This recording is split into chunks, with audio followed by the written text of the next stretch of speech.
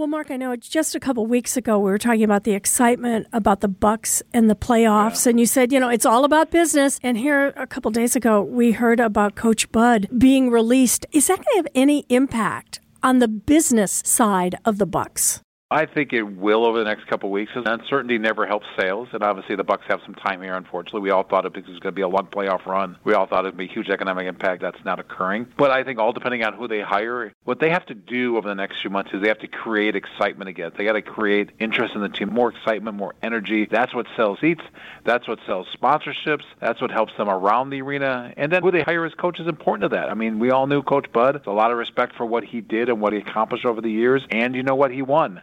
And what have I always said to you, Libby? Winning is important to teams because it brings in money. It's important to fans, and we support winners here, very much so in Milwaukee. So there's no doubt there'll be a lot of eyes on them as to who they choose as the new coach, and if there's excitement on that and what it means for them next season. Yeah, it's all about the Benjamins, and that's what they're saying at City Hall, aren't they? That's a lot of Benjamins, like that? Right? Yeah. They're saying they need more of those Benjamins, so they're going to increase that sales tax for the city of Milwaukee and the county just to pay for pensions and other expenses. Where's all that standing? Boy, this is something we thought maybe it was heading in that direction about a week or two ago when the Republicans and the mayor of Milwaukee and the county executive worked out something that looked like they could get this accomplished. Now, Evers has said he would veto that just because of the requirements it would put on the city, and he also feels it's not enough. So not just here in Milwaukee, throughout the state. Be interesting to see how it plays out over the next couple of weeks and next couple of months through the budget process. I often say it's hard to watch what goes on in Madison. It's very important to us. The end result is important to us, but kind of watching what goes on up there is like kind of watching you make sausage, right? You don't want to see how it's made, but in the end, it really impacts you.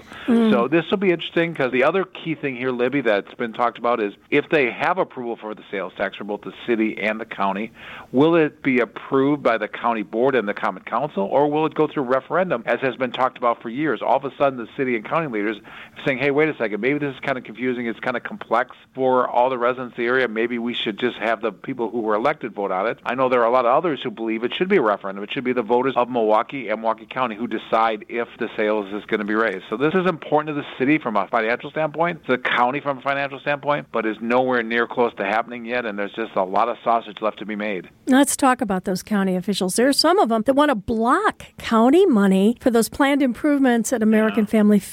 How's that going to impact that state bill? This is something that I just talked about in terms of the sausage being made, right? This is an effort. The state leaders have said, okay, if we're going to help the Brewers and help the stadium, we need support from the city. We need support from the county, similar to what happened with the arena in 2016, where it was a partnership of the three, the state, the county, and the city, who all added money to that thing to make it happen. Well, they're saying that should happen here. Now, the county obviously has its own issues in terms of finances, as does the city. Is there enough money there, and will they allocate it? And some of the county people are already saying, well, no, it's more important for us to do the other things like parks, transit, other things that impact our residents more directly as compared to a stadium. And I've said this all along. This is going to be a hard sell. It's hard to convince somebody in Hurley and Eau Claire to support the team. Sometimes it's hard to convince people in Milwaukee. How do you support a team where the players make millions of dollars or the owner's worth millions of dollars? This is going to be a tough one. I think in the end it will happen, but this one's a long ways to go, and it's going to play out throughout the summer.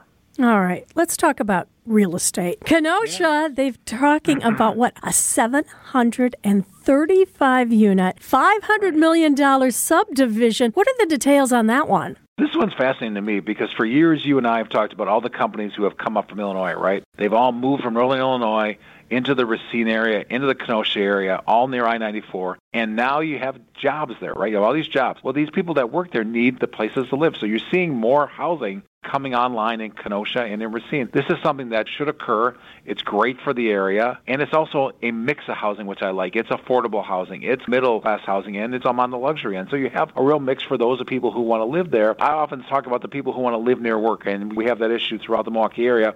Sometimes there's not enough jobs in the city or housing in the suburbs to meet the job requirements. So here's a case where they're putting the housing near the jobs. Maybe this means, Libby, and I think this is a good thing, is that we can draw more of the residents who live in Illinois up into Wisconsin so they can live in our great state and they can help to be part of it. Because who wants to live in Illinois anyways, right? I mean, who wants to pay the White Sox? Who wants to pay their taxes? Yeah, right? I was going to say, who wants to pay Illinois taxes? Been there, done that. Isn't that something that should be good for us, to draw up those people to live near where they work? No kidding. All right, now let's talk about being close to things that we love.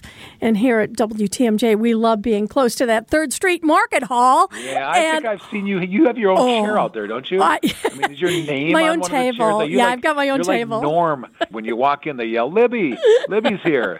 I know what goes on there. Well, anyway, let's talk about the full occupancy. And wow, what a mix of great places to eat. It's really worked out well. I think there were some individuals that thought it might not work. It has worked real well. Omar and Josh and the others there deserve a ton of credit for what's occurred there and the traffic it's created, the energy it's created, and it's become almost an incubator for small restaurants to start, to spend some time there, to draw in their fans, to create a customer base, and then move out. But right now they have all kinds of stuff. And you think back just a couple years to the Grand Avenue, which we all kind of remember it as that, and what that was like, how quiet it was during the day, and now you have all that activity just happening there throughout the day. It's happening into the evening. You have energy, something I've talked about all the time, right, on West Wisconsin Avenue, what's going on there. And the 3rd Street Market Hall is a big part of that. And it's also been great for you because you and all your colleagues get to eat, right? So it's all a win-win, isn't it? I'll tell you, Sunday mornings when we're here, I am amazed how many people bring their families, sort of do a Sunday brunch, enjoy some of the fun things they can do. It is a hopping place. Which is something that wasn't occurring before, was it? You wouldn't see these people come to the heart of downtown on a Sunday morning to have brunch in the Avenue. To me, that is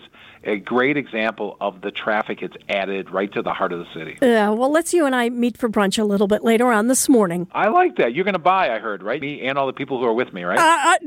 With the big bucks you make, are you kidding? Oh, wow. Geez, I was thrown off the bus really quickly on that one, wasn't I? Hey, Mark, always great to talk with you. All right, Libby, it's good to talk to you. Have a great week.